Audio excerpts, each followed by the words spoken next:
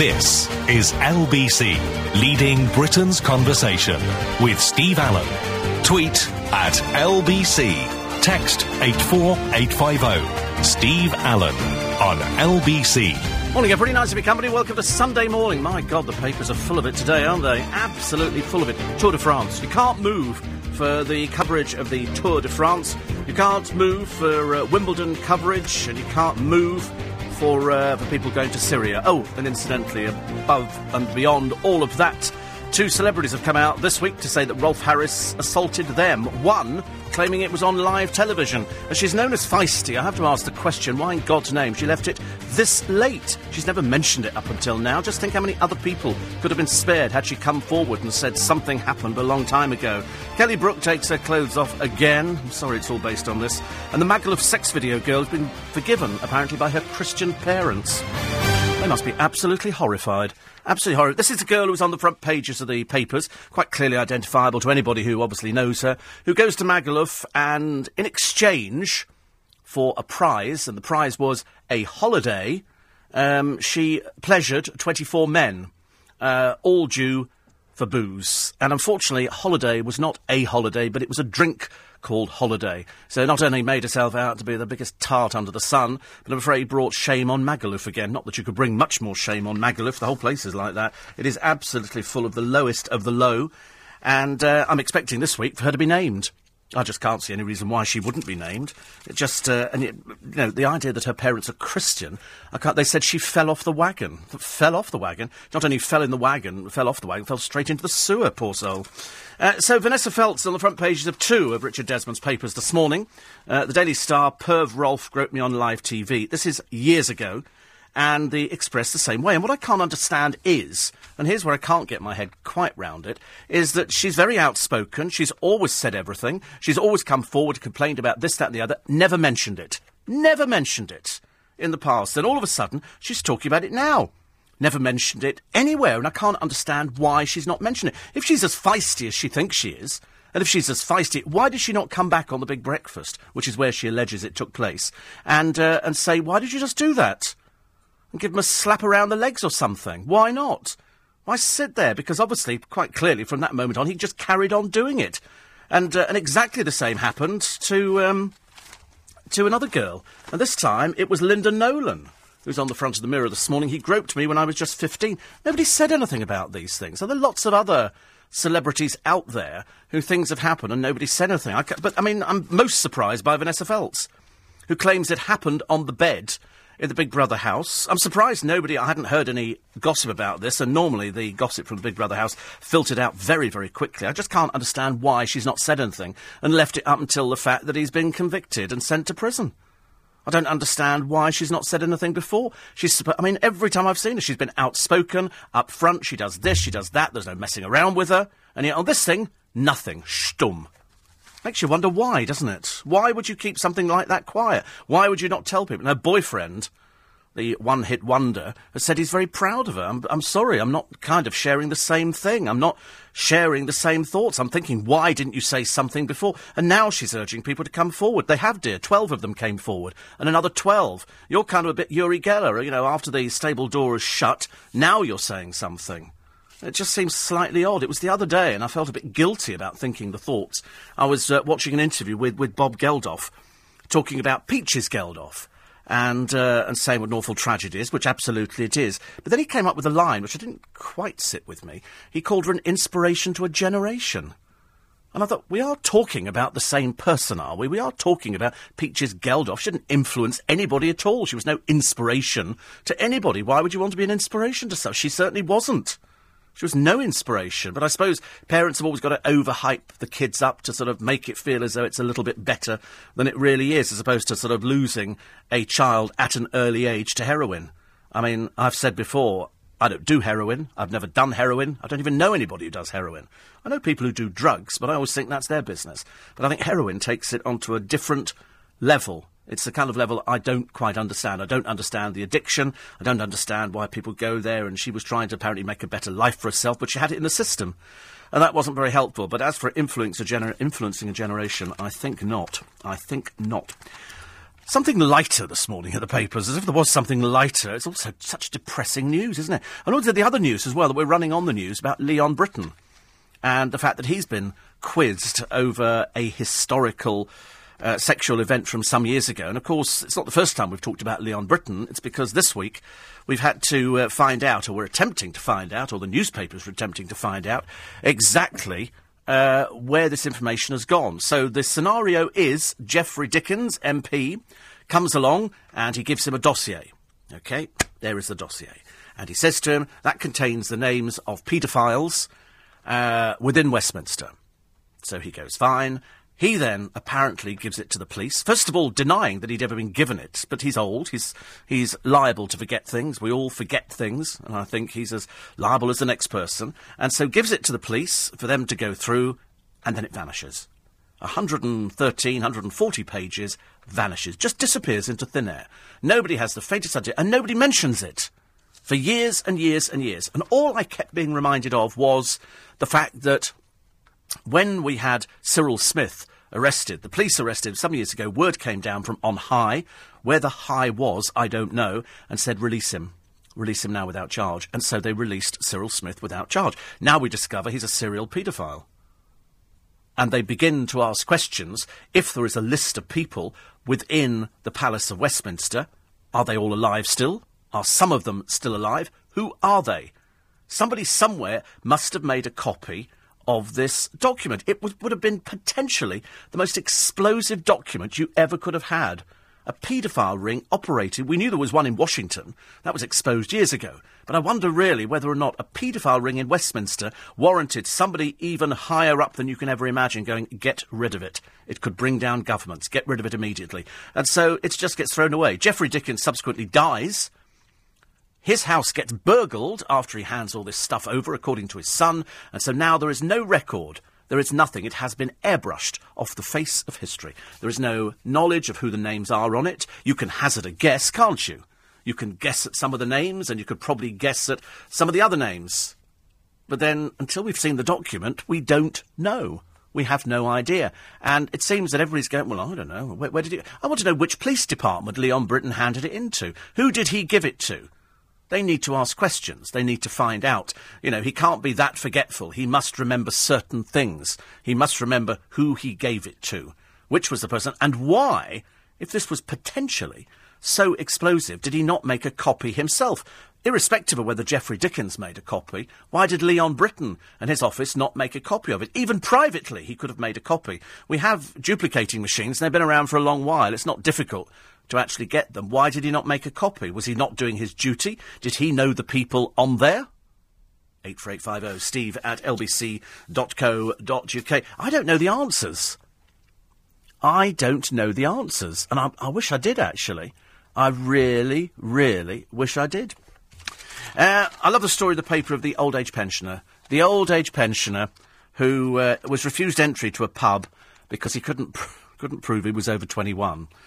He's Ricky Martin. He's 68. Now, with the best will in the world, 68, to me, would look, unless he had some ageing disease, would look as if he was perfectly able to actually drink. OK? But anyway, he was with two pals, and they asked him for a valid ID in the pub. I mean, you can only assume the person in there was a bit simple. Despite showing his bus pass, the bouncer... The bouncer wouldn't let him in to the Lord Palmerston in Ricky's hometown of Southsea in Hants. You know what we said before? Further down the country you go, dumber, really dumb when you get to Southsea. Really dumb when you get to Southsea.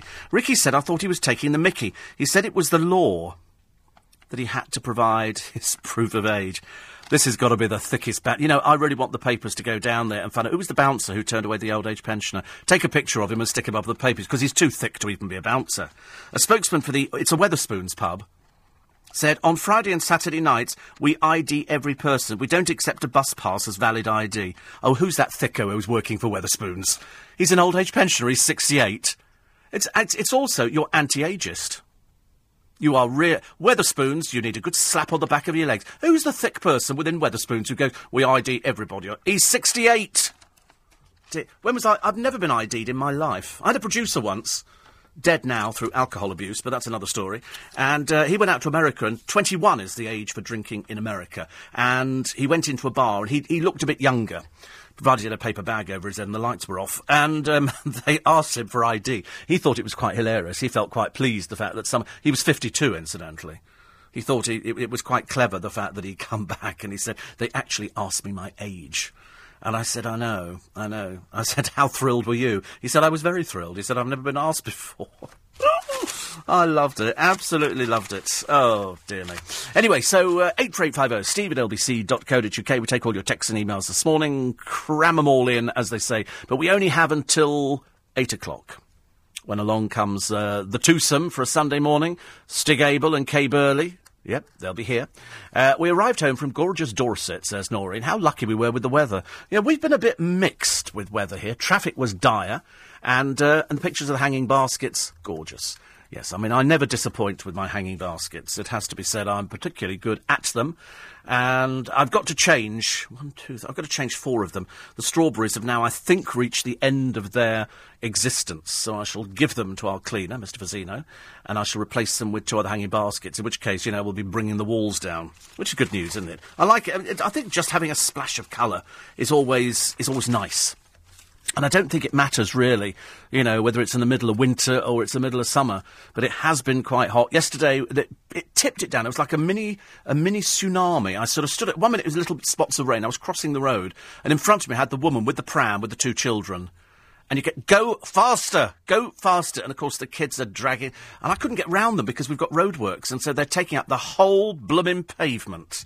She was on my hit list. And I'm trying to push the kid in front. And of course, you know what kids are like. If somebody's behind them, they turn around to look at you and then they smile.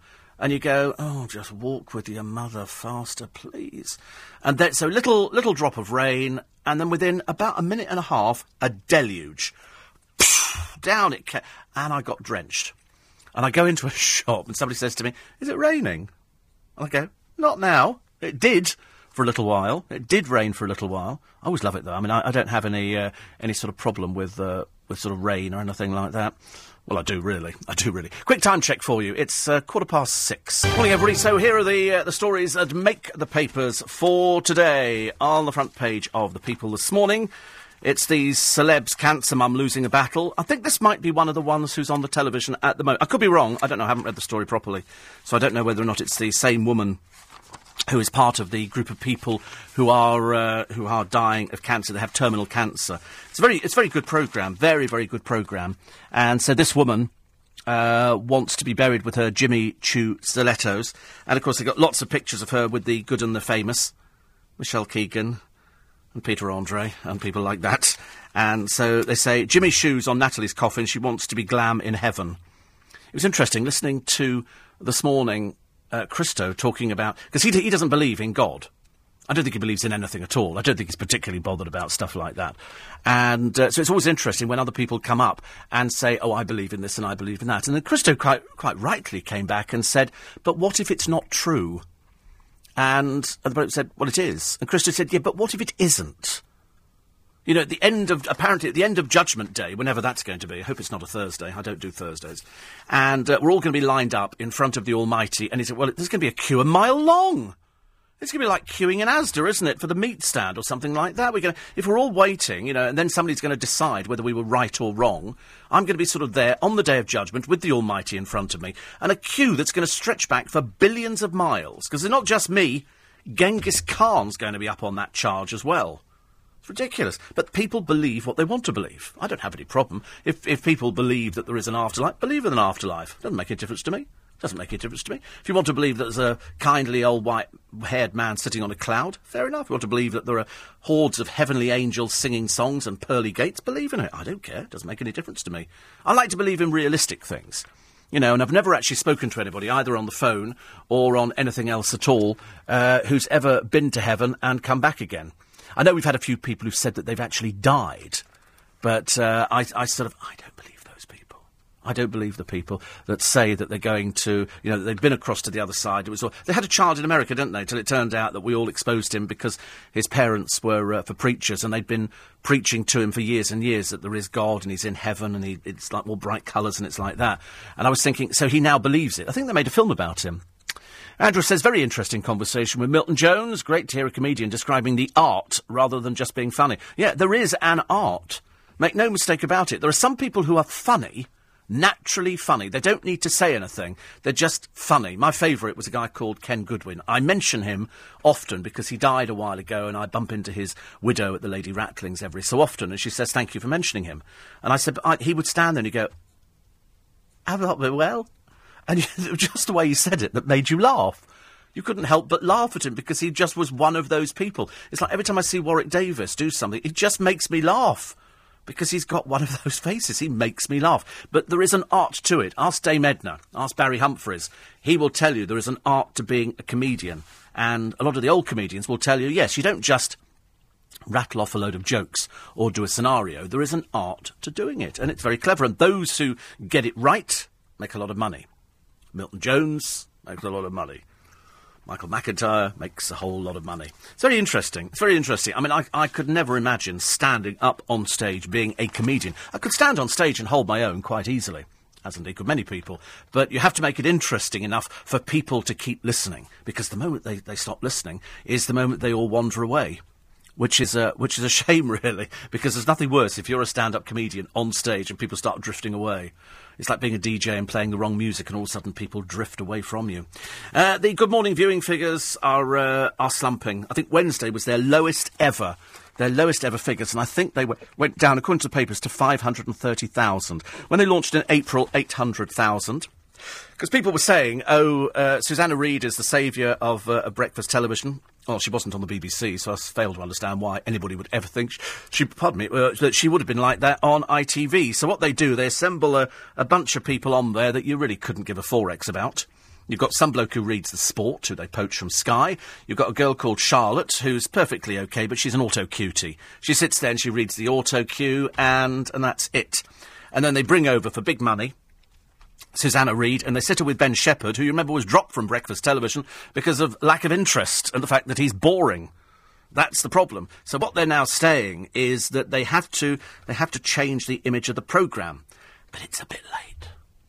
And we've said this before, and you've said it too, and you're the people who seem to feature in the figures, or not, the case may be. They say, look more sympathetic and engaging during interviews, because she's just playing. The trouble is, because she's BBC, she doesn't have an opinion. 99% of people on the BBC don't have opinions. They just sit there. They're a bit bland. She's got to nod more. Viewers like nodding. It's called doing the noddies. They go, yeah, try and look as though you're interested. You might not be, but try and look as though you're there. In fact, really, you shouldn't be teaching her how to present, because she's been doing it since God created heaven and earth. And she still can't get it right. The viewers quite clearly had not taken to her. And it's got nothing to do with being bitchy or sort of on a downer on a programme. It's got to do with you've got it wrong, yet again. Christine Bleakley had nothing in common with the viewers. Adrian Childs, the most boring man ever born. Dull, dullard. And so what they've got now, as opposed to having 2 dullards on the sofa in the morning, they've now got 5 of them. 5 dull, boring non-entities that you, the public, couldn't care less about. And I should imagine the crew must be thinking, I wonder if we can have another revamp. I wonder if we're going to have another revamp of this programme. And is it going to happen any time soon? And I think it's going to happen again. I think they're going to have another relaunch. The worried bosses at ITV are trying to think of a way. We did it on Channel 5. They had what they call a viewers panel. Never the best thing, I always think. But they then decide. So they would say, right, here is the programme, Kay Burley, and they would sort of say, which bit do you like? And in our case, they thought the set was too bright. So based on this panel of 20 people, out went the bright sofas, and immediately in comes over the weekend plain sofas and plain walls, and everything went a bit subdued. OK, that was fine. And then the next thing, the clothes had to change. So all the presenters, from being casual, and there were 5 of us, went to being smart. So it was suits.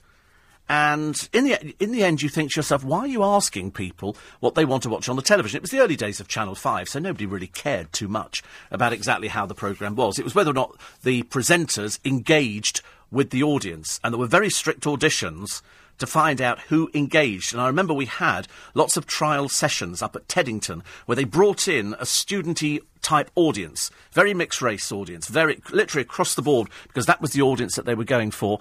And they brought in lots of presenters, and we had to engage with the audience and engage with what we were doing, almost like playing games.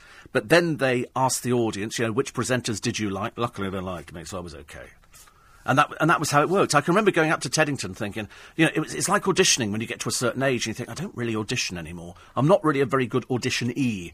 Listening to Christo earlier on and talking to some man about writing a CV. Well, as Kay Burley will probably tell you, she doesn't even probably have a CV anymore. You get to a certain stage in your career and you don't have CVs. I wouldn't know what to put on a CV. 1979, joined LBC. 2014...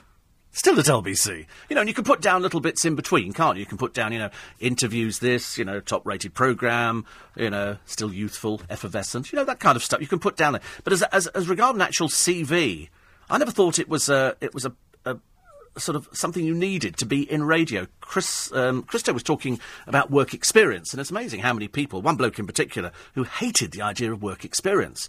Whereas throughout LBC's history, we've had work experience people. We've had lots. They come in. They're now on related courses, which means that, if you're on a media course, then there's a good chance of you coming in. And if they like you, then there's a chance you could get some work. And the amount of people saying, it's exploitation. Absolutely not. What would be better, as Christo said, than actually coming in to do a job, to do something that you really think you want to do? Don't come into it for the money. Please, God, don't come into it for the money. Come into it because you quite fancy doing it, and you might find after a couple of years that maybe it doesn't suit you and you feel like doing something different. But you've got to be interested in it. You come in, you do some work experience. If you prove yourself, then there's a chance that they could give you some work which actually pays money. And that, I think, is a brilliant idea. I remember once, they gave me... I've had lots of work experience people over the years. And they gave me one once, and he came in, and he was there when I arrived in the morning. I arrived in, I think, at 8 o'clock or whatever it was. I was doing a morning programme. And he sat down, and the producer had said to him, right, what you've got to do is you've got to go through all the papers, and you've got to cut stories out that you think Steve can get something out of. 2 minutes, he cut the papers, and then he sat back. And he didn't say... have you got something else for me to do? He just sat there, staring into the distance. So I said, oh, have you finished? He said, yeah, and he'd cut 4 stories out of the papers. Well, I can find, in this morning's papers, just on a cursory glance of 20 minutes, more than 100 stories. It's not difficult. I can find them really, really easily, and I don't even need to cut them out. I just fold over the bits of paper so I know exactly where I'm going at any one time. He couldn't find anything. So we thought we'd give him the benefit of the doubt. So by day 2...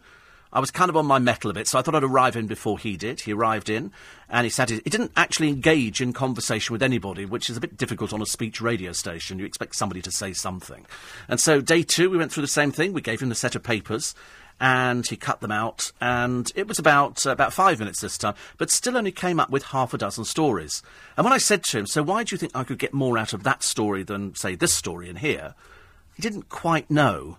And I wasn't sure whether or not he was suitable for radio. As it turned out, the company thought the same as I did, and so we didn't use him again. Because you only get that one opportunity. You only get the one opportunity to go in, as Christo was explaining, and to sell yourself. And if they like you, they'll find a place for you. If they don't like you, then you have to try something else. But you've got to try. A friend of mine had a reject letter from every radio station in the country. He must have had over, I think, 50 letters of reject. The usual sort of things. They would say, "Dear Mr. So-and-so, thank you very much indeed for your recent application. Unfortunately, at this moment in time, we have no suitable vacancies." And then the rider on the bottom said, "Nor do we foresee any coming up in the distant future," which is basically telling him, no, you're of no interest at all, I'm afraid. 84850 steve@lbc.co.uk, and we shall weave everything in on the programme as well, because we've only got until 8 o'clock, so we'll have to go through the papers and make it. You see, Mary likes John Stapleton and Kate Garraway. There you go. I mean, that is it, actually. Somebody says here, I will give them to my cleaner. Yes, we have a cleaner. What do, love? You get out by yourself and do it, do you? No, have a cleaner. Do you not have a cleaner? Oh, gosh, look, everybody had a cleaner who lived in flats.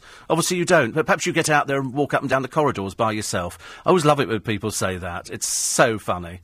And then somebody else said, because I was being really good the other day. Do you remember? I've been really, really good. I said it's tax coming up at the end of this month. And because I'm very good at saving my money, very, very good at saving my money, I've actually got a bit left over, which I think is quite nice, actually. It's deciding what to... I might get another cleaner. I don't know, perhaps 2 cleaners. If it winds you up, I'm definitely going to get them. Definitely going to get them. So poor old Susanna Reid doesn't know where to go. Doesn't know where to... The programme doesn't know where it's going. It really doesn't. And that should be good news for everybody else who does breakfast shows. Because it means the worse they become, the better chance there is of you inheriting their figures, which is good. LBC News Time. It's 6:30. Morning, everybody. 27 minutes to 7. Kay Burley likes the breakfast show. Kay Burley likes it. But you see, but that's the difference. That's the difference. She's speaking as somebody who does a breakfast show, and I'm speaking as a viewer. And quite clearly, if they've hemorrhaged 300,000 people, I think I'm in the right. It might, it might look aesthetically pleasing and be very sweet and all the rest of it, but it doesn't have what the audience want. And I know what the audiences want. I know exactly what audiences want. And quite clearly it isn't that. 300,000 to lose. Pitiful. Absolutely pitiful. The amount of money it's costing. Really, just not good enough. And Sean in Camden says, would you be brave enough to tell Bob Geldof to his face, say during an interview, that his daughter was not an inspiration to a generation? Yes, of course.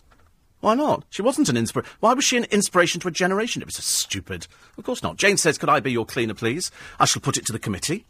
Yes. And, I don't know. We've had our cleaner for quite a number of years now, Mr. Vazino. And very good he is too. I love the idea that somebody thinks it's my cleaner. Bless their hearts. Never mind. Never mind. It's Sunday morning. It's always the end of the drunkenness, I'm afraid. Carol McGiffin says Rolf was always a creep. It's funny how nobody said anything, has it? Nobody said anything about it. That's why in the papers today, Rolf Harris assaulted me on live television. How long ago was Vanessa on The Big Breakfast? 20 years ago? I don't know. Why never said anything? Feisty woman on television, always sold herself as being feisty. Why not say anything? I'd have thought she'd been the first one to smack him in the mouth, but apparently not. Apparently not. I like the idea of a sprout drink juice, but Carol McGiffin says no. And who have they said for Strictly Come Dancing? No, not Nick Ferrari. Not Nick Ferrari. Dave Berry, they've said. Dave Berry could be up for Strictly Come Dancing. I think he'd be quite good at that, actually. He's so slim, it's so depressing. Very, very depressing. Charlie Catchpole is talking quite strangely about Fiona Bruce, who admitted that she had a drink in between presenting the 6pm and 10pm bulletin, a cocktail. She nips over the road to the Lanesborough. Is it the Lanesborough? And she has a cocktail there. I mean, to be honest with you, as Charlie Catchpole pointed out, the well-refreshed anchorman Reggie Bosanquet, who passed away in 1984, would be turning in his grave. One drink... about 30 drinks before the bulletin and after the bulletin. He was sozzled most nights, as indeed were many of the newsreaders, many of them. There's a woman here, she's a frumpy 50-year-old, she's a very old-looking 50, and she spent £25,000 on surgery. They always manage to find one. And she says, I want to look like a plastic rich bitch. Unfortunately, she doesn't look anything like that at all. She just looks ancient. And it doesn't matter if you spend money on cosmetic surgery, and I would never advise people to spend money on cosmetic surgery. She's had a facelift, eyes and jaw, and it was £4,000. Well, I don't know where she went to. This must be cut price. Perhaps she went to the local corner shop or something. She's had thread lift. I'm not too sure what thread lift is, but it sounds dreadful. Cheeks she's had, £1,500. She's had a boob job, which is £4,000, a gastric band, because she can't lose the weight, at £4,000, and then she's had a tummy tuck at £6,500. So she spent, I mean, it would have been easier just to stop eating. She's had regular body contouring, Botox and peels for £3,800, and she thinks she looks good. She looks she must have looked horrendous before, because she's not looking good at the moment, but yet she obviously seems to think that this is the way forward. You know, if you have money to spare in the bank, you can go and get yourself cosmetically enhanced. And she thinks spending £25,000 has actually changed it. I don't think it changes it. Because you're still exactly the same person underneath. You're still exactly the same person. It's just that you haven't got, £25,000 in the bank. I picked up 2 magazines this week, just purely because there's so much of a dichotomy between them. One is called Closer, and one is called New. And Closer obviously decide they can't find any celebrities, so they drag on about poor old Chantal, who's piled the weight back on because she likes chips.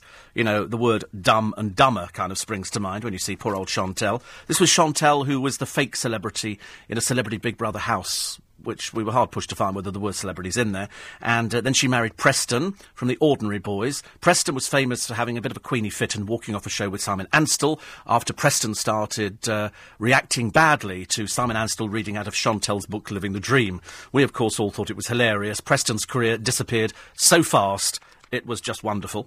And on the front of Closer magazine, they've got Lauren's fresh start. I'll get a new body and life in LA. This is Lauren Goodger. Now, to be honest with you, I didn't even know she was still here.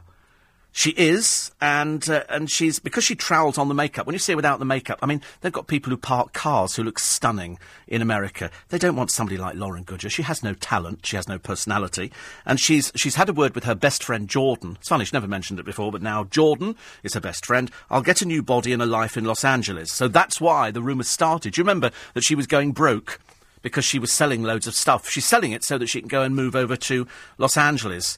Easier said than done, Lauren. They've got people who are as plain as you, I'm afraid. But then, strangely, on New Magazine, Lauren, why my LA move is on hold. They can't quite make up their mind, can they, whether she's here or whether she's going over there. She says she wants to go over there and be very successful. I say, no chance at all. You haven't managed to be successful in this country. Going to America doesn't make it any easier. People fall quicker. People fall much quicker in America. And once you've fallen over there, that's it. You'll find no end of people who can take money off you, but they don't actually offer you anything in the end. And you don't have anything to offer, Lauren. I wish I thought you did. I was tweeting the other day. I was watching The Only Way is Essex, and it does make me laugh, because you've got Lydia Not So Bright and her barking mad mother, who is just, I mean, God knows, if anybody looks like she's been plugged into the electric socket, it's this woman. And so she's on there. You've got Lydia, who's going out with Arj, who you remember slept with Gemma Collins in a cupboard and then told everybody about it. And Lydia is hanging round him like a lovesick puppy. It's a bit embarrassing because since we've seen her, which was 2 years ago, she's piled on the weight and now her face is showing signs of sort of exploding. And she's still sitting there in what can only be described as a fish and chip shop the other day. And they would go, oh, I love my fish and chips. And they had poor old Lauren Poppy in there. I don't know, these poor people who run these businesses probably think, yeah, it's great business. But you've got to put up with these over-made-up women who wander in there, and the blokes with their funny little outfits and their funny little voices. And you can't quite work out what half of them do. One of the papers was particularly unkind about Chloe Sims and little Elliot this week, giving her a new name, which I hadn't heard before. I got slightly worried about a picture tweeted by some of the Made in Chelsea stars, Louise Anderson, Jamie Lang and Alexandra Felsted. I think that could be Binky's sister. Remember Binky? Credit to everybody. And they were posing during a night out in New York. But on a table in front of them was a rolled-up banknote and a line of white powder. Now, to be honest with you, I don't know how drunk you'd have to be sitting there, having a picture taken, staring into the camera, but right in front of you is a table with a line of white powder. Now, it could be anything. It could be sherbet. I've got white powder over one of the tables upstairs. And it's sherbet. It's come from a sherbet dab, which I had this morning. And as I looked at it, I remember thinking to myself, somebody would think this, I wonder. No, definitely not. Definitely not for me. But anyway, they were celebrating Independence Day celebrations.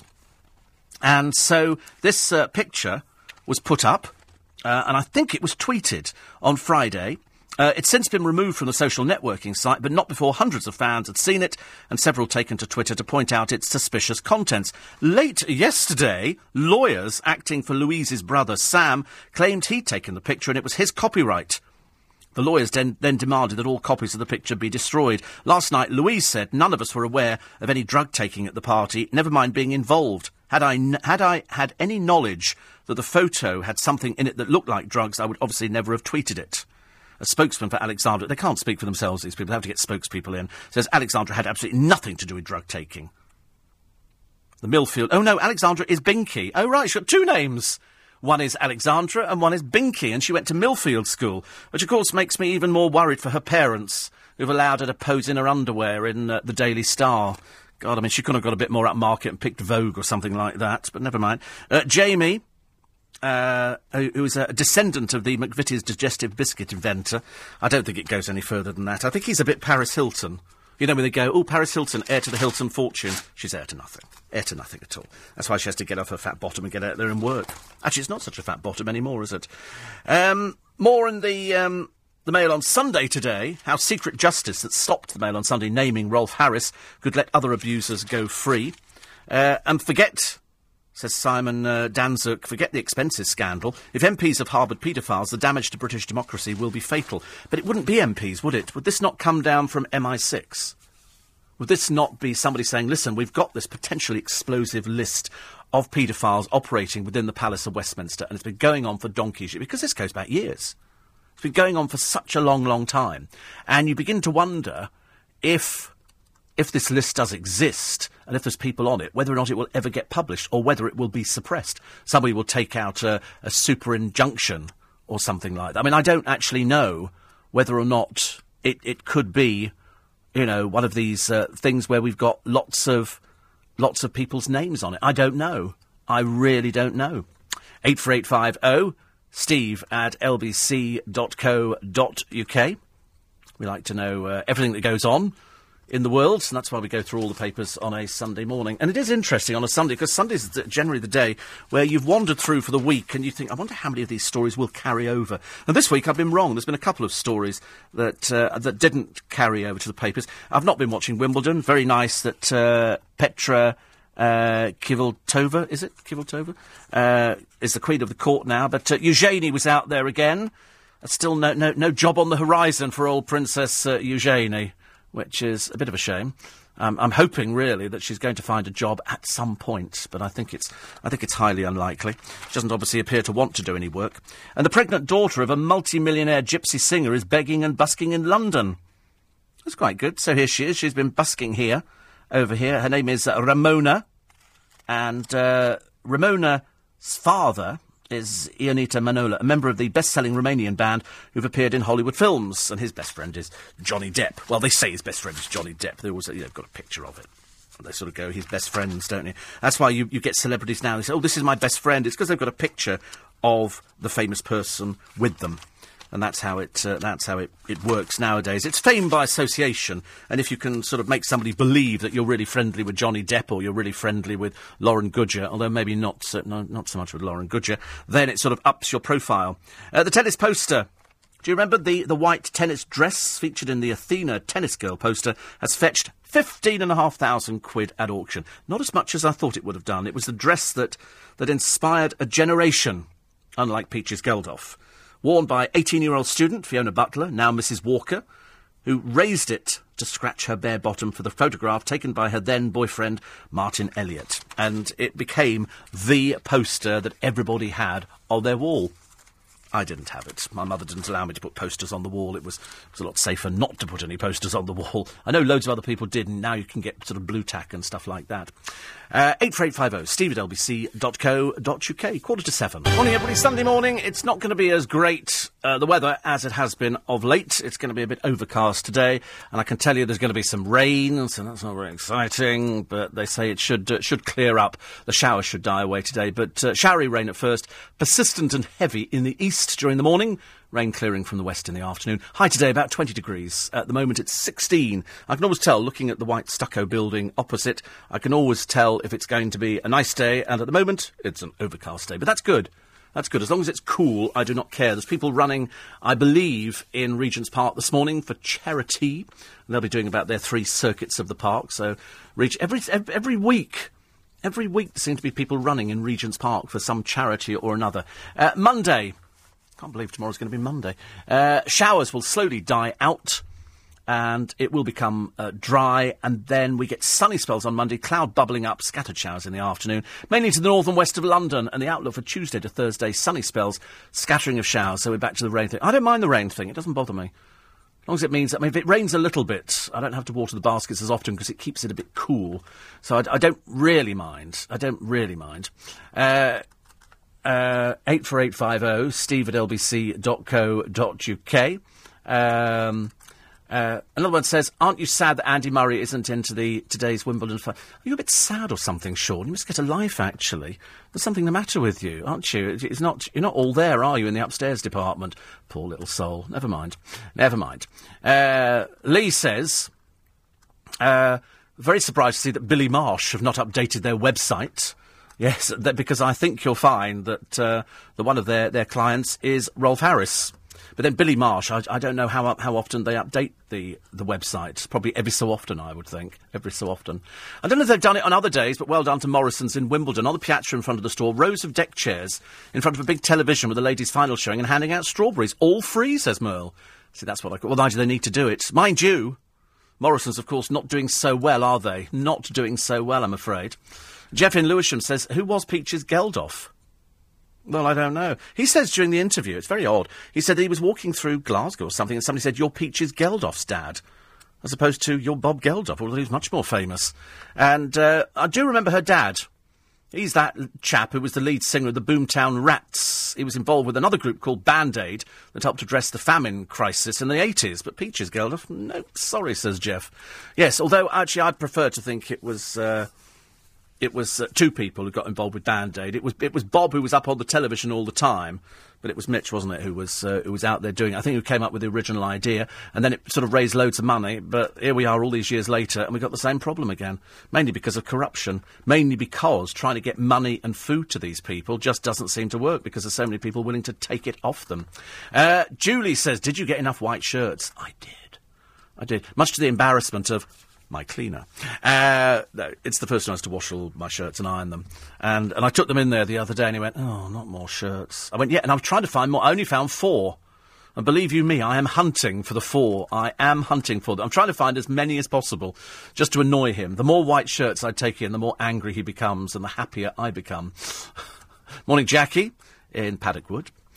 Quickly, 84850 steve@lbc.co.uk. Camilla Tominay, who, as you know, is a guest with Nick Ferrari, was saying exactly the same as I did the other week. Cool Britannia, she says, turns out to be a bit of a damp squib. Billed as the sequel to Tony Blair's 1997 Downing Street reception attended by Noel Gallagher, guests rubbing shoulders with the Prime Minister at last week's Whitehall Bash included Danielle Lineker. She goes, who? I agree. I couldn't believe she was there. I'm assuming she made up numbers. I just can't think about, any reason why anybody would ever ask Danielle Lineker to do anything at all. She's absolutely nobody at all, I'm afraid. 84850 steve@lbc.co.uk. Rubbish week, Steve, if you're a children's presenter from the 70s and 80s. A bad week for sports stars, Murray, Nadal, Cavendish. Oh, Murray, not up to scratch at all, I'm afraid. And a dreadful week for politicians. The girl in Magaluf, who got drunken before the lewd act 24 times. I mean, you can't blame her so much. I know. I find it hilarious, of course, that her parents are Christian. You'd have thought they wanted to play that one down immediately. I mean, why on earth would you say to something, her parents are Christian, as if that made any difference? Does it have to be like daughter, like parents? No, of course not. She's obviously doing her own thing, and quite clearly some drunken old person who goes out there and behaves like that. You don't just sort of inherit that after a couple of drinks. Terrible. Bill says, was watching the Sweeney and the radio in the car played an LBC advert. Yes, it played the jingle. Well, of course it did. We were the first commercial radio station. What do you expect it to be playing? Hi-Ho Silver Lining by Jeff Beck? I don't think so. Oh, dear, I'm not sure you can take this on a Sunday. Mel B's lesbian romp in Loo is the front page of the Sun for today. Stig's got a lot to answer for later on. And the England cricket captain, Andrew Strauss, called Kevin Peterson an absolute... used a rude word, which is also a bit sad. And but then people do use bad language now, don't they, on the television? And here it is, Playboy girl, my 1 hour sex in Loo with Mel B. There have been many rumours over the years, ladies and gentlemen, about Mel B. I certainly wasn't aware of this one. But here it is here. She threw me against the wall and then stripped me, seduced by Scary Spice. There was always a story during the rounds years ago that Scary Spice tried to seduce everybody in the Spice Girls. And I remember thinking at the time, what a load of old rubbish. What a load of old rubbish.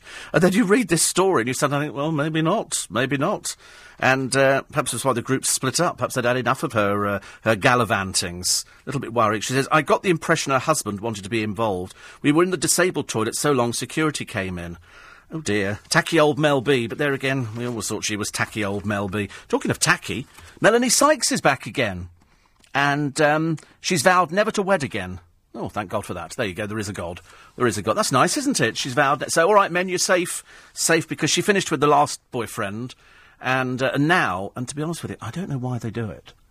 Who cares? about Melanie Sykes. I couldn't care less. Why do you want to tell people about your private life? Why do you want to tell people who you're going out with, who you're not going out with, why? You don't care. Nobody cares. I mean, especially for Melanie Sykes.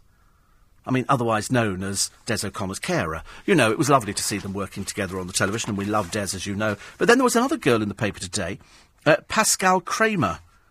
I don't know who she is. I might have to check with Stig later on. But she went out with Ashley Cole. Oh, that's why.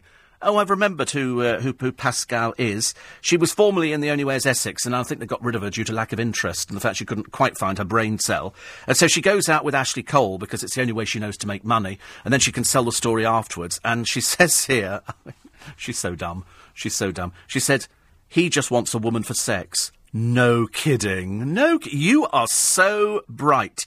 Pascal Kramer, go to the top of the class. Do you do quantum physics? You are so bright. That is unbelievable. Fancy her working that out. All by her little lonesome. And she's how old? Pascal is 25. Wow, you are so bright. Good Lord. And she claims she ditched him because he was only interested in sex. No, what did you think, dear? Lego? Stickmen? You are the dumbest of the... Small wonder they got rid of you at The Only Way is Essex. Small wonder you had to go. You've got to have somebody with a brain cell in there. I know that we're really trying to find them. And it was so difficult the other day. Trying to find people with a brain cell in The Only Way is Essex is a little bit embarrassed. People of Essex generally have the brain cells. The people, I'm afraid, actually, you know, who don't sort of have any brain cells are there all the time. 84850 steve@lbc.co.uk. Read everything out. I see that Dorman Dom is with us this morning, which is lovely. We like to know that he's with us, and the more he's with us, we know actually that it's going to be a good day, because he's actually up at the crack of dawn. But it probably means he's only just gone to bed, because he'd be feeling a little bit fragile, I should imagine. Poor soul. More carnage in Magaluf. The Sun witnessed it over there. I mean, you don't need to send a reporter over to Magaluf. You really don't. You can find this quite easily. I mean, I promise you, every night of the week, you can find drunks in Magaluf. You can find them in Falaraki. You can find them in Ibiza. You can find them in San Antonio. It's not difficult. It really isn't difficult. The girl at the centre of the sex video has been forgiven by her Christian parents. I don't believe that at all. A family friend says the teenager filmed in a bar was led astray after she dropped her godly protection. She was led astray 24 times. I think we know exactly what she is. Apparently, the 18-year-old's parents were said to be shocked and horrified. Well, that would be putting it mildly. And anyway, she was taken for an organised pub crawl. She went to Magaluf. What kind of parent lets their child go to Magaluf? I mean, it's not like going to Bridlington, is it? It's not like you're going to Magaluf. What does it rhyme with? Magaluf, aloof. Come on! Grow up, parents. Don't be so stupid. Apparently, a pal says she's been a victim, a target of evil, of wickedness. No, she's an old tart, and I think we proved that quite successfully when we saw her on the video. And I don't think she was a victim of wickedness at all. She's a drunken old tart in Magaluf doing what loads of other people do over there. And shame on her parents, who quite clearly had no idea where the old brass was. She was over there all trying to get a free drink, and she'll do anything for a free drink. Oh dear, what a shame. Magaluf police are handing out on-the-spot fines to people too drunk. It's a way of making money, isn't it? So that the Magaluf police, hand in hand with the people who own the bars in Magaluf, the people in the bars get them drunk, the Magaluf police get them arrested, and they charge them 48 quid a time. Everybody's quids in! All the people in Magaluf are making a fortune. The police, the bar owners, they couldn't care less. They don't care that, everybody goes over there just to get drunk and sort of behave very, very badly. That doesn't really matter, does it? That doesn't really matter. They're only going over there to make money, and all the people in Magaluf are making loads of money. Now the police have decided to capitalise on it as well. And so it's a win-win situation. The only losers are all the old tarts who go over there from here, and they're not going over there for sun, sea and sangria and maybe having a kebab. They're not doing that at all. Told you. We went over there, got out the taxi, had a look at Magaluf, got back in the taxi, went straight back. What a dump. What a dump. It appeals to low-life drunks. And if any parent listening and has got children going to Magaluf, Well, more fool you, eh? More fool you. You know exactly what goes on over there. You can't... Oh, my godfathers, what on earth is that? What a dreadful picture. Who is it? Oh, it's Danielle Westbrook. Poor old Danielle. I mean, she's 40 now and she's going out to nightclubs. I don't want to be rude, Danielle. Aren't you a bit old to be going to nightclubs at 40 years old? Should you not be doing a knitting class or something like that, or sort of staying in doing painting by numbers? But she takes her little toy boy lover, Tom Richards, out. I mean, Lord above, where did they get you from, Sweet Pea? He's wearing, even though the papers have said, slap the stylist, he's wearing a see-through T-shirt that showed off his even dodgier blue boxer shorts. Boxer shorts, dear? It's a bit gay, isn't it? Nobody wears boxer shorts anymore. Oh, dear me. And Danielle, I'm not surprised you look embarrassed. 40-year-old girl, you know, going to a nightclub in Essex. Mind you, they said, equally awful dressers, Towie's Chloe Sims and Elliot Wright were there. Yes, I mean, they're really well past their sell-bys, aren't they? But funny to watch on the television. It's nice to see the elderly getting a look in, because they don't get a look in all the time, do they? So when they go out to the Essex nightclubs, you can bump into Daniela Westbrook. Whoopee-doo. Still plenty more to come on today's programme. Mylene Class has been photographed publicly kissing her new romance in a park, but she's not telling us his name. How lucky there was a photographer, eh? How lucky, Mylene. Oh, there's me thinking you were publicity hungry. Melanie Sykes is posing in the sun in a nice swimsuit. She's vowed never to wed again after the collapse of her marriage. There you go, guys. Told you it was safe to come outside. Kim and Kanye West have apparently left their lavish Irish honeymoon hideout. They haven't paid yet. They left after 3 hours. Oh, Michelle Keegan wants a baby. That's lovely. Apparently, they're looking for a house in London. Do you think the career will sustain 2 houses, one in Essex and one in London? God, I hope so, dear. So far, we're a little bit thin on the ground for work, aren't we? From LBC, it's Steve Allen. It's all next. Morning, everybody. Sunday morning, and Kelly Brook's taking her clothes off again. Oh, one of these days, perhaps she'll keep them on and do us all a favour. I mean, we've seen it all before, love, OK? There's nothing new in it. It's just getting more and more dreary and more saggy as the years go by. Mylene Class has been photographed publicly kissing her new romance in a public park. Luckily, she took her own photographer with her. She's still not telling us his name. Ooh, big secrets there for Mylene. Can't believe it. Michelle Keegan wants a baby. I know, it's a bit Jedward, isn't it? You feel like saying to her, are you aware of how people have babies nowadays? They go, I want a baby. Well, then have a baby. But, I mean, I would have thought it would kill the career stone dead, but there again, it can't get much quieter than it is at the moment. And how your birth month has shaped your life. Which is the luckiest month? I'll tell you right now on LBC. Apparently May's quite good. Kylie Minogue is a May child. April, you get Emma Watson and Posh Spice. So, I mean, they're both fairly successful, aren't they? You get Andy Murray in May, so maybe I might take that back again, because Andy Murray's not that successful now. June, you get Cheryl Cole, so forget that one completely. July, you've got Lindsay Lohan. Uh-oh, bad news. August, Cara Delevingne. Think not. September, Prince Harry. Think not. October, you've got David Cameron. Think not. November, Miley Cyrus. So-so.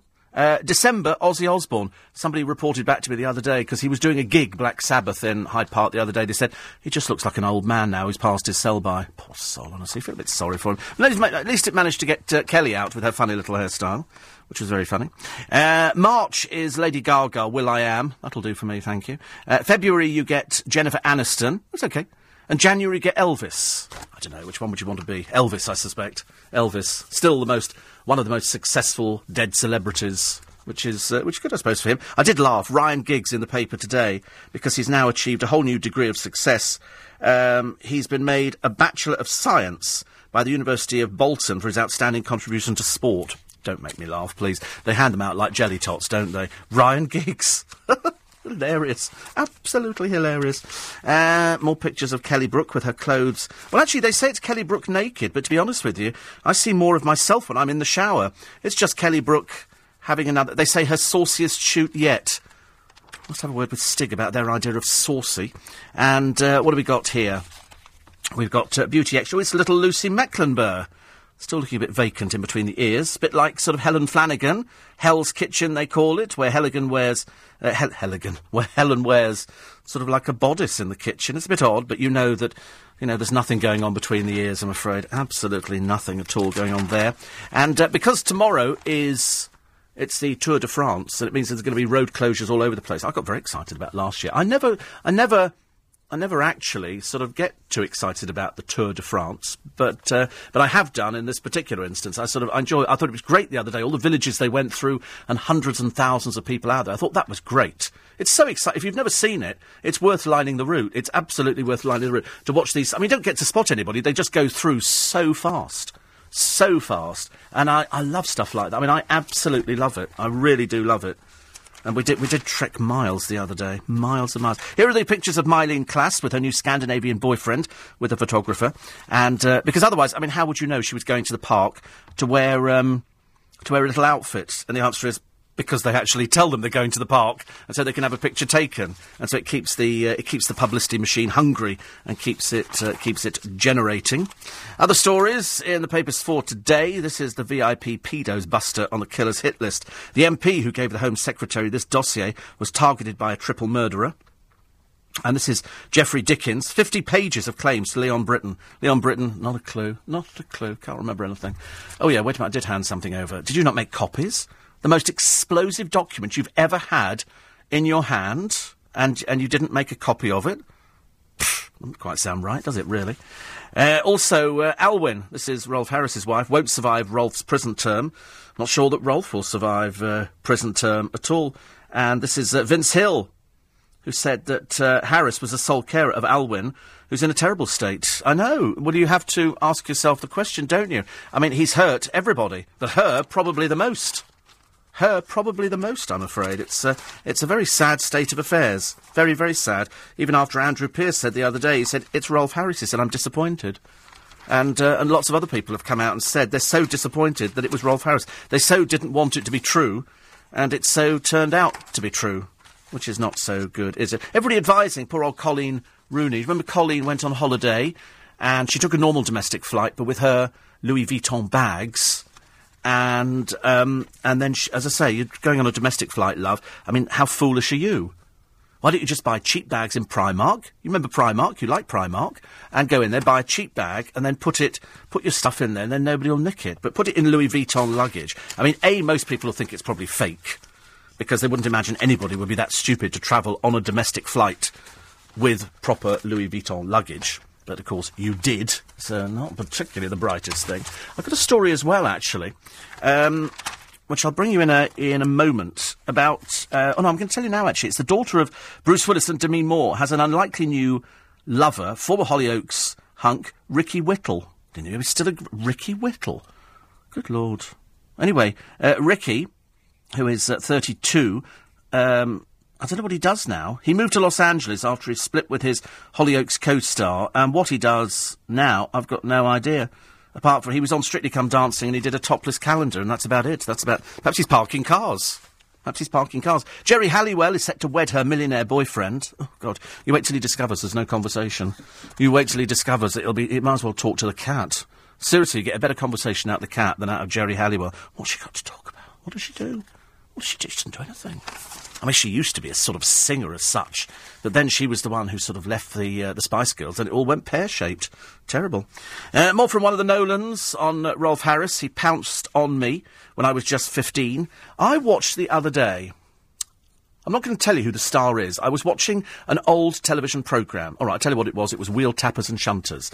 And there was a person on there, and he's flirting with a young girl in the audience. Very, very well-known, established person. And he says, come here. And so he says, you've won a prize. He says, go to my dressing room and take all your clothes off. Now, this was obviously funny in those days. When you look at it now, you look at it a bit out of context. You think, this isn't so funny. He said, I'll guarantee you get a council house. And I'm thinking, oh dear, I'm not sure about this anymore. And there's loads of that goes on the Wheel Tappers. If you sat there and watched it, you'd be horrified. Absolutely horrified. Really terrible. But there's somebody else who went with their husband to go and get an award at Buckingham Palace, and the hubby took the photograph, and they're all talking about what went on. Rolf Harris used to touch people inappropriately, and nobody said anything. Nobody said anything at all. That's what amazed me at the time. I can understand maybe a 15-year-old not saying anything. That I could understand. I can't understand somebody like Vanessa Feltz. I'd forgotten, of course, she even did the Big Breakfast programme. But why would she not say anything? She was supposedly feisty. Why leave it till now? Nothing clever coming out now and saying it. Now he's been said. She didn't even say it when he was charged.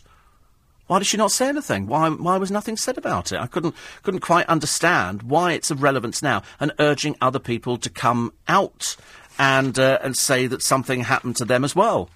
Well, another 12 have. Has she been away or something? I'm not sure whether or not she's missed out on what's been going on. 12 people in court. About another 12 people have come out. I mean, are you going to lawyers? Are you seeking, or are you just selling the story to the paper? Is that the way it works nowadays? One of the people in the Rolf Harris story had already sold her story to an Australian newspaper for 33,000 quid.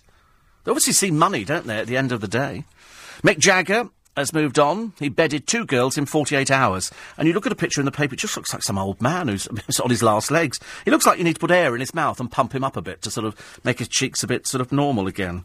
But they say here that he was sort of been out and he's had a fling, which, well, obviously he's still capable, isn't he? So far be it from me to comment on things like that. I don't like to comment on things like that. Makes me feel a bit depressing. Here we go. John Prescott still packing a punch. Unfortunately, he's not. I wonder what he's got to say about the Leon Britton scandal. It is going to be a scandal, make no doubt about it. I'm pretty certain that later on today people will be talking about Leon Britton. I know that Andrew Pearce was talking about it yesterday. Les Dawson's friends and family are battling to win him a posthumous OBE. Can they do that nowadays? Can they give OBEs to people? Can they make sure that he gets something? It seems a bit of a pointless waste of time, doesn't it, really? Why give it to him when he's dead? Doesn't quite work, does it? I do like this one, the X Factor contestant suing the show because he says they set me up. And so he dresses up as a woman. He dresses up as Britney Spears, and he's claiming all sorts of things. Now, I should point out that I have vested interest in this show because they're making a television programme. And to make a television programme, they have to get certain things on there. So sometimes you get sob stories. Sometimes, with a bit of luck, the entire family has sort of died and they go on television because it was their dying wish of their parents that they wanted to see them on television.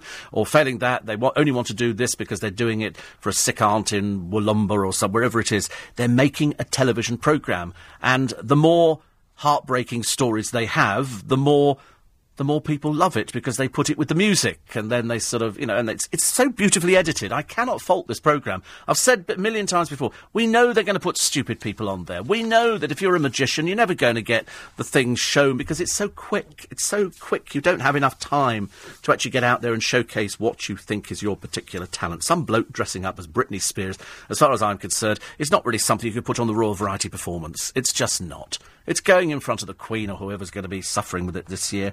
And so he's actually claiming damages. And he says, I've been lied to, manipulated and used. Of course, that's what it is. It's a television show. You sign a little document. If you read it, and if you read it very carefully, you can see that they can do anything. They can take your image and they can use it because they own the images. That's the way it works. He says, that they made him into a joke act. And he claims that they tricked him into singing badly in a bid to boost the ratings. The researchers bombarded him with tweets saying they could make him the next Ryland Clark. Oh, God, we don't want 2. We only want 1 Ryland. One is quite bad enough. I mean, I wouldn't mind, but, God, no, it's awful. Dreadful. Quick time check, because I'm feeling in a fairly cheerful mood today. I love it when it gets all overcast and nearly rains outside. I thrive on other people's misery. Other people going, no, we want sunshine, and I'm going, no. I want cold wind and rain, I'm afraid, and with a bit of luck, I'm going to get it today. 7:15. Morning, everybody. Sunday morning, we have 40 minutes remaining. I shall try and be as nice as possible. No, out the window straight away. There's no point in being nice on a Sunday morning. Why be nice? Nothing to be nice about, as Carol Malone wrote in her column today. The half-page ad in a national newspaper said, Standard Life is proud to sponsor Andy Murray. I bet they're not now, she writes, not after his 4-letter rant on centre court last week. Don't get me wrong, she says, I was glad Murray won Wimbledon last year, but I still think he's a completely unlovable character with about as much charisma as a piece of wet cardboard. This week, his playing against Grigor, he embarrassed himself by shouting, swearing and being childishly petulant. As a result, he lost. Yep, it's undeniable. He plays fantastic tennis, but he'll never be one of the great players because he lacks what makes a great tennis player, which is warmth, humour, compassion and humility. I know, and he's got a very boring mother as well. And if the agents have their way, they're going to put her up on Strictly Come Dancing. God, blimey. 2 failures in the family. That'll be hilarious, won't it? But we do like Carol Malone's column. Always like Carol Malone. Always read her every week. Actually, there's quite a number of columns that I read in the paper. I like reading the TV critics. I'm always reading Kevin O'Sullivan. And he talks about The Only Way is Essex, where Duckface Chloe refused to forgive Fibber Fern. It's not easy to say, is it? Mind you, Duckface Chloe, of course, rolls off my tongue immediately. And, of course, you remember that Fibber Fern has been lying to Charlie, who's the one who doesn't really know where he is and can barely string the words together needed for a conversation. And Chloe, Duckface. I think Duckface sums her up, actually. I mean, it's just so embarrassing to look at her. It really is. I mean, this week she was lying in bed with Elliot. OK, they go home and they lie in bed. And there is Chloe on her side saying, this is my side of the bed, in this sort of funny little 5-year-old girl voice she appears to put on every so often. I seriously think she talks like a navvy, whereas I think Elliot also talks like a 5-year-old girl, but that's just my personal opinion. So he's lying this side of the bed, and she said, because until we're in a serious relationship or we're married, and I'm thinking, you're having some sort of joke or something. You know, not exactly the most celibate person we've ever seen in the programme. But the worst thing as far as Kevin O'Sullivan is watching at the moment is Big Brother. Horror of horrors, Matthew is out, a nation weeps. He says, what do you mean you couldn't care less? It's very important. Thanks to the tragic uselessness of everybody involved, Channel 5's epically pointless reality TV dinosaur has its knockers. Insert sexist joke there. But for the millions or so diehards still tuning in, there's a grim fascination about watching the people trying to become famous. The disgusting Helen, the former hooker, you remember, who's on there now screaming like a banshee. But, of course, they keep her in there because it's worth their while. Because once she goes, you know, they might as well close the programme down. But she is quite vile. When she comes out, she'll be pelted with rotten fruit. I'm secretly hoping somebody will be selling it outside. But she's a drunk, and she's foul-mouthed, and I think she fits the job that she had, ladies. Apparently now she's a hairdresser. Hilarious, isn't it? Camp Matt wasn't the most likeable man in town, but he didn't deserve an ex-prostitute calling him every foul name under the sun just because he refused to play a smutty parlour game. She's tacky in the extreme. It is disgusting. And I can't understand, actually, why Channel 5 it's not even owned by Richard Desmond anymore. I don't know why they bother with it. Kick the old bag out. Failing that, let's find a sort of slurry pit we can drop her into. I mean, they're all there. Himbo Marlon, fake millionaire Stephen, porn pin-up Kimberly, and Deep Space Ulster Bimbo Ashley. I mean, you've never seen anybody. I mean, there's nothing going on between these people's ears. And, of course, the worst thing is nobody's actually watching it, which is a great shame. But I am watching a little bit of Celebrity MasterChef. I don't watch too much of it. I'm only watching it for Kiki D. Don't go baking that tart. You know, that's the only person that I want to see on the television because we like Kiki D, and she had a box set out a short while ago. But, and Tina Hoblay's on there as well, and we like Tina Hobley. We like people like that. I've got certain people that I actually like, and I've got certain people I can't stand. And the people I can't stand are anybody like Lauren Goodger with no talent whatsoever who disports herself in the magazines and gives interviews as if anybody really gives a 4X. I can't get into Brendan O'Carroll and Mrs Brown Boys at all. I cannot understand how some old Irish bloke putting a woman's wig on and pretending to be a woman is funny. I just don't get it. I mean, perhaps I'm missing the joke of the century. I'm sure some people think it's absolutely hilarious. I think it's I'm sure, because there's a film out as well at the moment, and I'm sure it's wonderful. Mind you, I'm one of those people who saw Barry Humphries in a film years ago called The Adventures of Barry Mackenzie. And I remember sitting in the cinema, I don't know why we went to see it, a cheap film, I suppose, and we sat there and we're going, is that a man or is that a woman? As Dame Edna sort of hove into view. And I don't quite actually I just didn't get the gag then, but I understand it's very clever. But he treats it very, very seriously. There's no messing around. He has deep conversations about, you know, the characters that he creates. And that's it. I like Cheryl Cole's man, has the approval of Simon Cowell, Jean-Bernard Fernandez Versini. That's such a gay name, isn't it? It really is. Jean-Bernard Fernandez Versini. I mean, it's not going to go well, is it? And this is Cheryl Tweedy. You remember Cheryl? You know, sort of one of those in a tower block in Newcastle. And he's who? Pop-up cafe in Cannes. What do they talk about? Well, you can only hazard a guess at dinner. Why, eh? Because I'm worth it. And I could take you to meet me mother. Would you like to meet me mother? And here's the rest of my Chubb family. And he's going, but I thought I thought you were cultured. No, she's not at all. Simon Cowell should take her out for dinner so people could laugh at how limited her conversation was. And we know how limited she was, because we all saw her on Graham Norton, where she can smile but she can't quite see anything. She's not really got the intelligence to go there. Dolly Parton's still all over the newspapers, mind you, with a bosom that size, she'd have to be, wouldn't she? You're hardly going to fit her on the back of a postage stamp. And she appeared at Glastonbury. Everybody's saying the same thing, though. Still, was she live? Were bits of it live? Was it Memorex?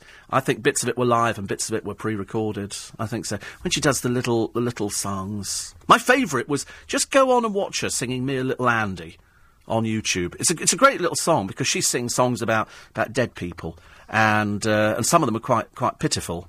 She does do sad songs, but then most country songs are sort of, we had a car crash and over there was my baby and over there was my baby and way over there was my baby. I think that was a song called Car Crash. Because something happens. It's either the next-door neighbour's pinched your husband or your wife, and you've been together for like 25 years, and the bitch she done wander with him next door, and they sing all these songs. Or filling out the cat's been run over. That was always a very popular one, wasn't it? Or I've just been out and my dog got lost. And so everything in the country music file is all to do with depression. Ain't nobody had a happy song.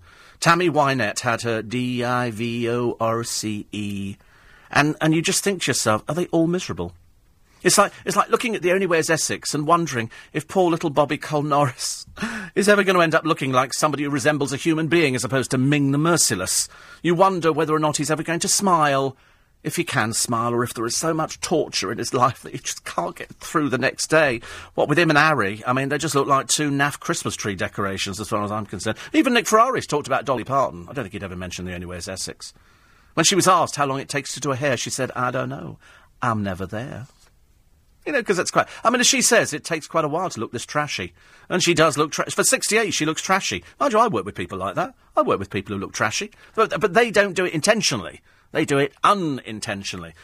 Kevin O'Sullivan, writing in his column today, because we like Kevin, says that the Celebrity MasterChef contestants, the showbiz desperados, whose careers have fallen so far into the toilet. I always say they've just made it to the U-bend. They've just made it into the U-bend, because that's the only water in your toilet is in the U-bend. You don't need to worry about anything else. There's not going to be sort of an avalanche. But I do worry about... I mean, I wouldn't do things like that.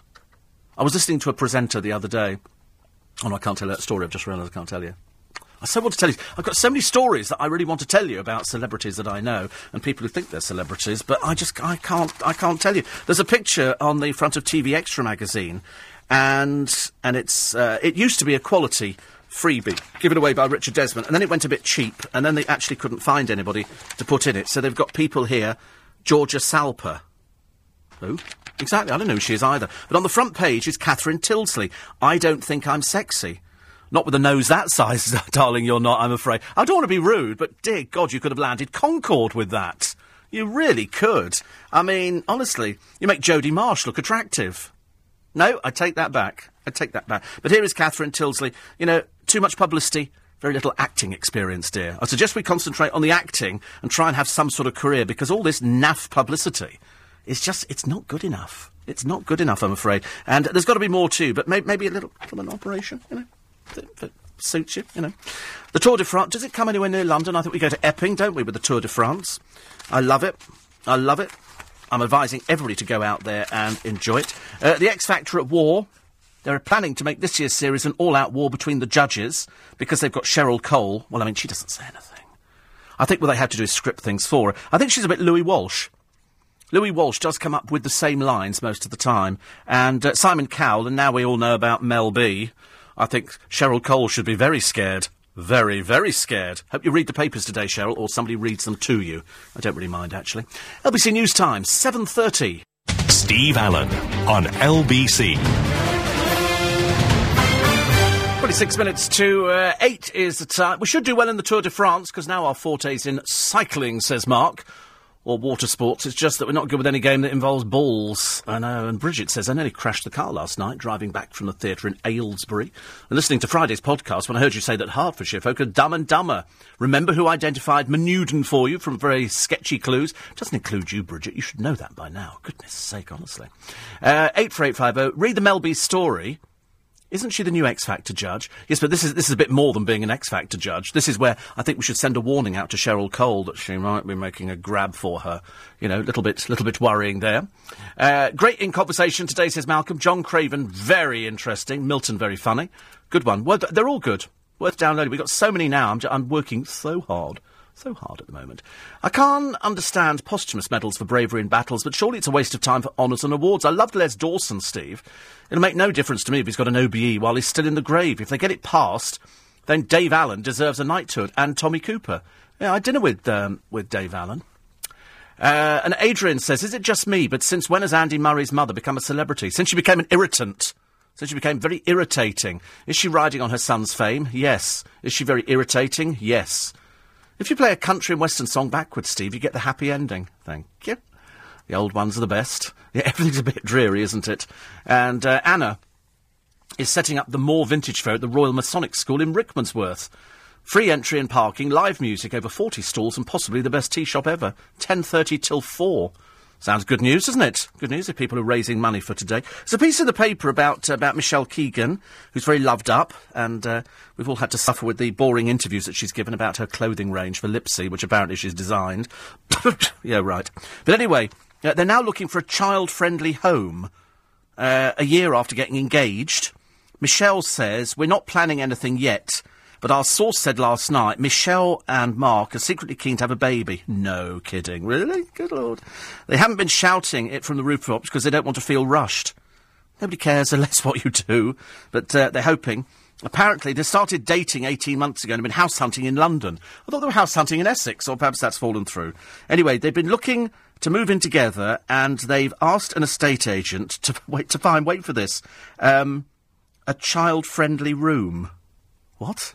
A child-friendly... What about bars on the window, do you mean? I mean, dear God in heaven. They've looked at a number of four-bedroom properties in Clapham through an agent. Our source says another request they made was for the property to be ready to move into. They don't want to have to redecorate. Yeah, right. It's hilarious, isn't it? I love it. I love when stuff like that appears in the paper, because you know damn well it's all going to fall apart very, very shortly. 84850 steve@lbc.co.uk. Oh, it's Sam Fahirs flogging her perfume around the country. That's good, isn't it? Will you be buying some, ladies and gentlemen? Come on, it's cheaper than toilet duck. Admittedly, you don't get the nice blue colour with it, but I mean, it's well worth it. And you get a picture of Sam Fahirs, and she can't wait to meet you. She wants to meet all her fan. So that'll be lovely, won't it? Be nice going out there. I'm a bit slightly perturbed by a pub in the paper today where the ceiling is covered with free toys that the barman has won at a local theme park. 2,000 toys suspended. It sounds like a fire hazard to me. I'm surprised the fire brigade haven't been in there.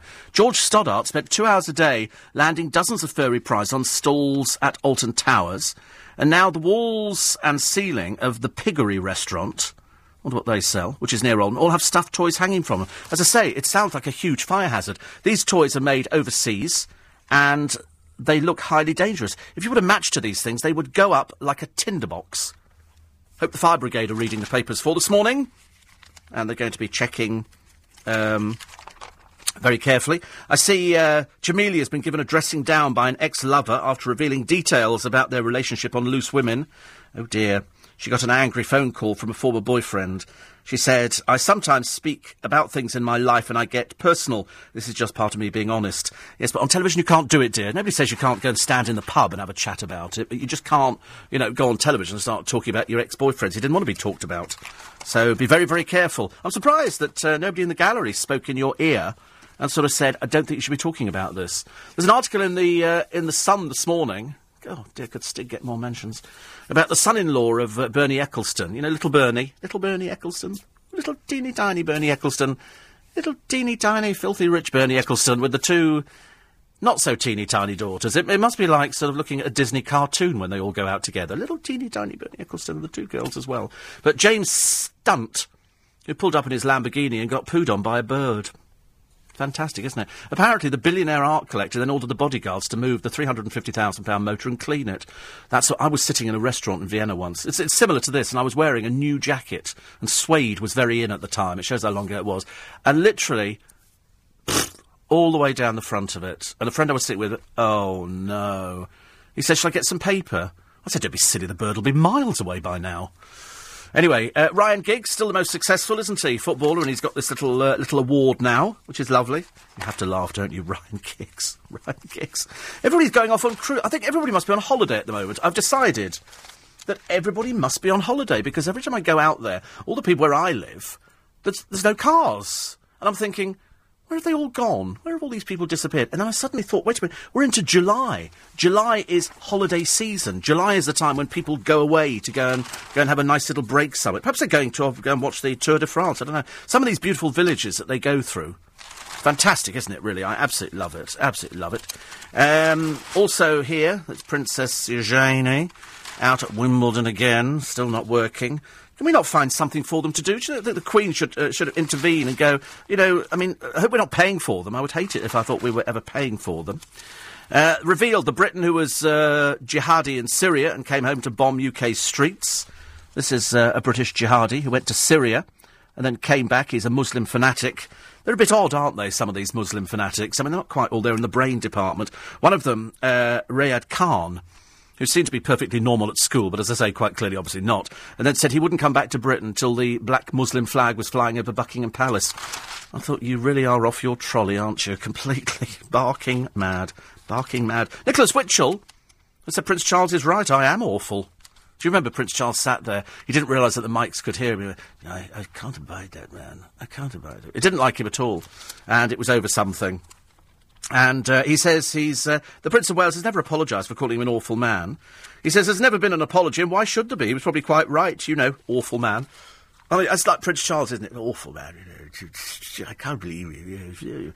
Dreadful man. He didn't like him at all. But there again, I don't think any of the royals like any of the reporters. I think they tolerate them because they know they're doing a job. And we sort of lap up the stuff that they give us. So when that was shown on television, really, somebody should have said to Charles, don't ever whisper again. These microphones can pick up a pin dropping. So please don't say anything. Please don't say anything. Charles renting out Granny's castle. £2,000 a day, I believe, is the asking price. Mind you, there must be something about it, mustn't there? I mean, would I want to go and stay in Granny's castle? Not really. Do I understand the royal family have to make some money? Yes, I do. So, I don't have a little problem.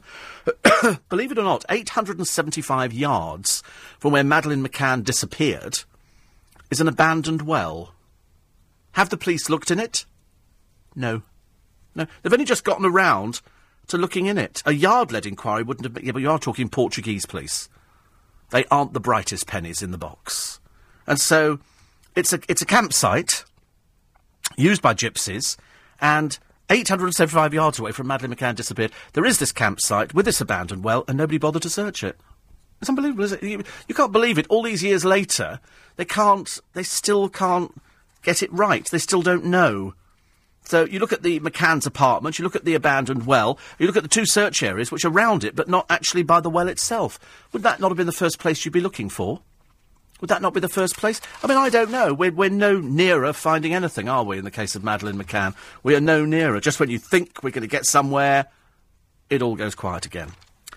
In London, and it's probably the same way you are in the country, we're in the middle of a property boom. And they've got a number of couples in the paper today. They say, don't live in London, then look away now, as these homeowners reveal their housing boom fortunes. There's a man here. He bought in 1999 a flat for £270,000. He's just sold it for £1.5 million. A friend of mine bought a flat in Victoria, and it wasn't the biggest flat, a little two-bedroom flat. He paid, I think, 400 and something thousand for it. I think that 420,000. He sold it for just under £1.5 million. And there's a woman here.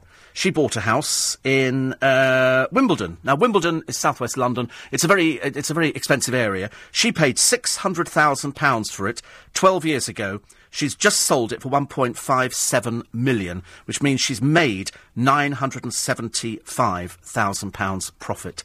There's another woman here. Again, a flat. A first-floor, two-bedroom flat in Notting Hill. £500,000. I know, if you're listening elsewhere out of London, you really can't believe the prices that we have to suffer with here. She sold it for £1.5 million. Made £1 million profit. All these people have made £1 million profits. I always think there's lots of elderly people now who are living in properties that they paid peanuts for years ago, and they're now worth an awful lot of money. When I bought my place, and I've had 4 places now, I paid £70,000. So I'm kind of quids in.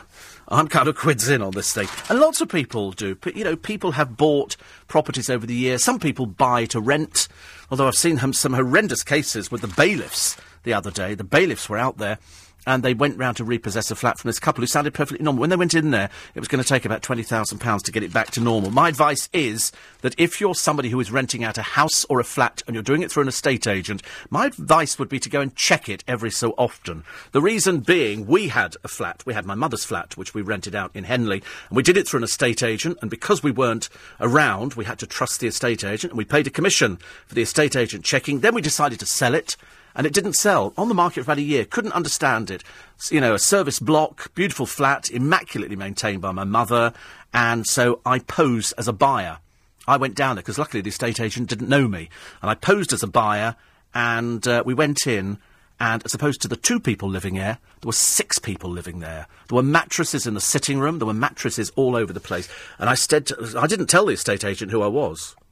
But I did say, oh, it's horrible, isn't it? He said, yes, I've got a nice one in the other block. Because they were making money out of that one. Talk about bent estate agents. Whew, dear me, terrible. So my advice is, go and check. It's the safest thing to do. Quick time check for you, 14 to 8. I don't belong in just 10 minutes' time, just over 10 minutes' time. So it says all the roads used on the Tour de France will be closed all day. Why? Well, you'll see when you realise. I mean, I think down in Epping, there's only bits of the road will be closed, but it's about 200 cyclists, isn't there, going through? It's fantastic. I promise you. I didn't think I could get caught up in the excitement and the fervour of the whole thing, but believe you me, you can, definitely. No steam on Monday, but steam today, and this is for the fact that we have the railway out again today, isn't it? The Epping Railway running commuter-style service from Ongar to North Weald for the Tour de France. No buses or steam, though. Thank you very much indeed, which I thought would be the case. And another one says, our house we bought for £5,695 in 69, now sold for 1.2. There you have it. Oh, yes, I mean, if anybody had bought a house in London, if you'd had the foresight and you'd had the money to spend, £5,000-6,000 back in 1969, you would be looking, if you picked in the right area, well in excess of £1 million. Well in excess of £1 million. Well in excess. I was slightly perturbed by a story in the Daily Mail today about the tens of thousands, and it could be you as well, of NHS patients who are having operations to clear their arteries in the false belief that it will cut their chance of a heart attack. So in other words, people have stents put in. I've got 4 stents in my heart, and this is because I had clogged arteries. And so you go into hospital, it's angioplasty. They say that doctors aren't telling you that, in fact, it's not a magic bullet to stop heart attacks. And a consultant cardiologist said 30,000 people with this condition called stable angina opt to have the procedure in which tiny balloons are inserted into clogged arteries to help clear them.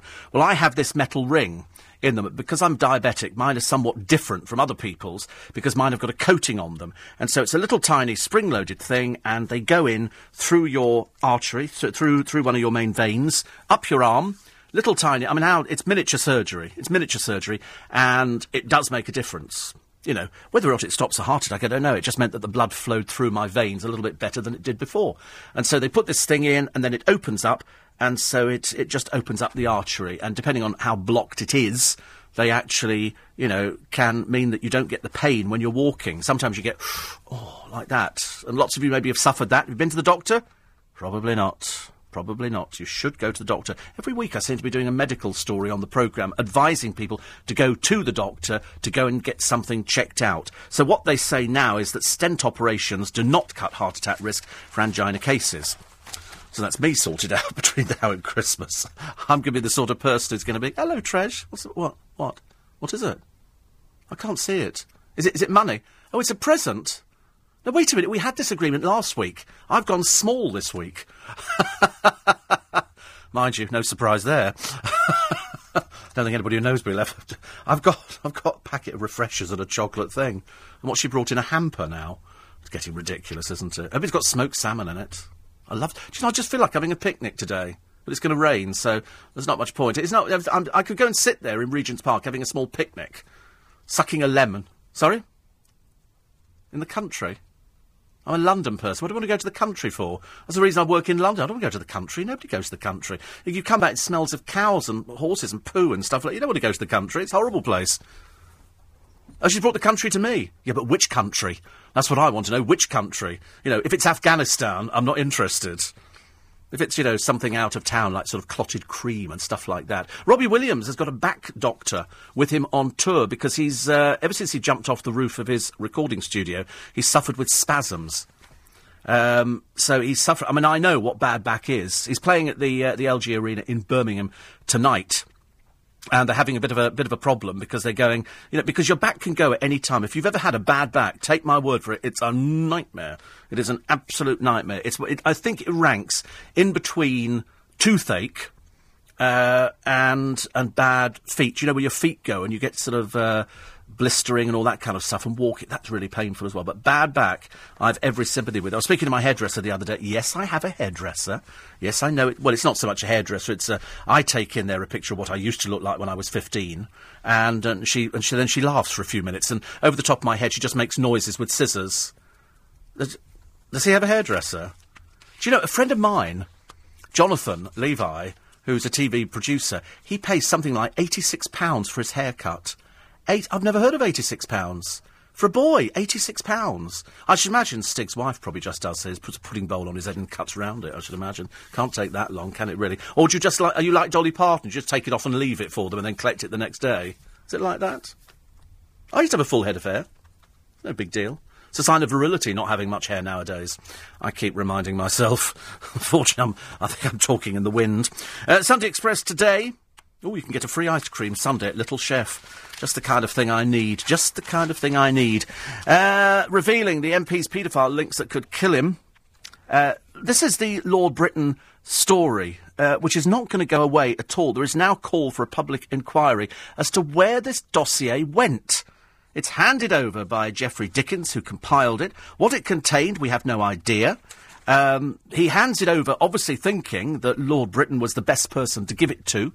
And then it vanishes. It goes somewhere, either to the police, or it goes somewhere like... We don't know.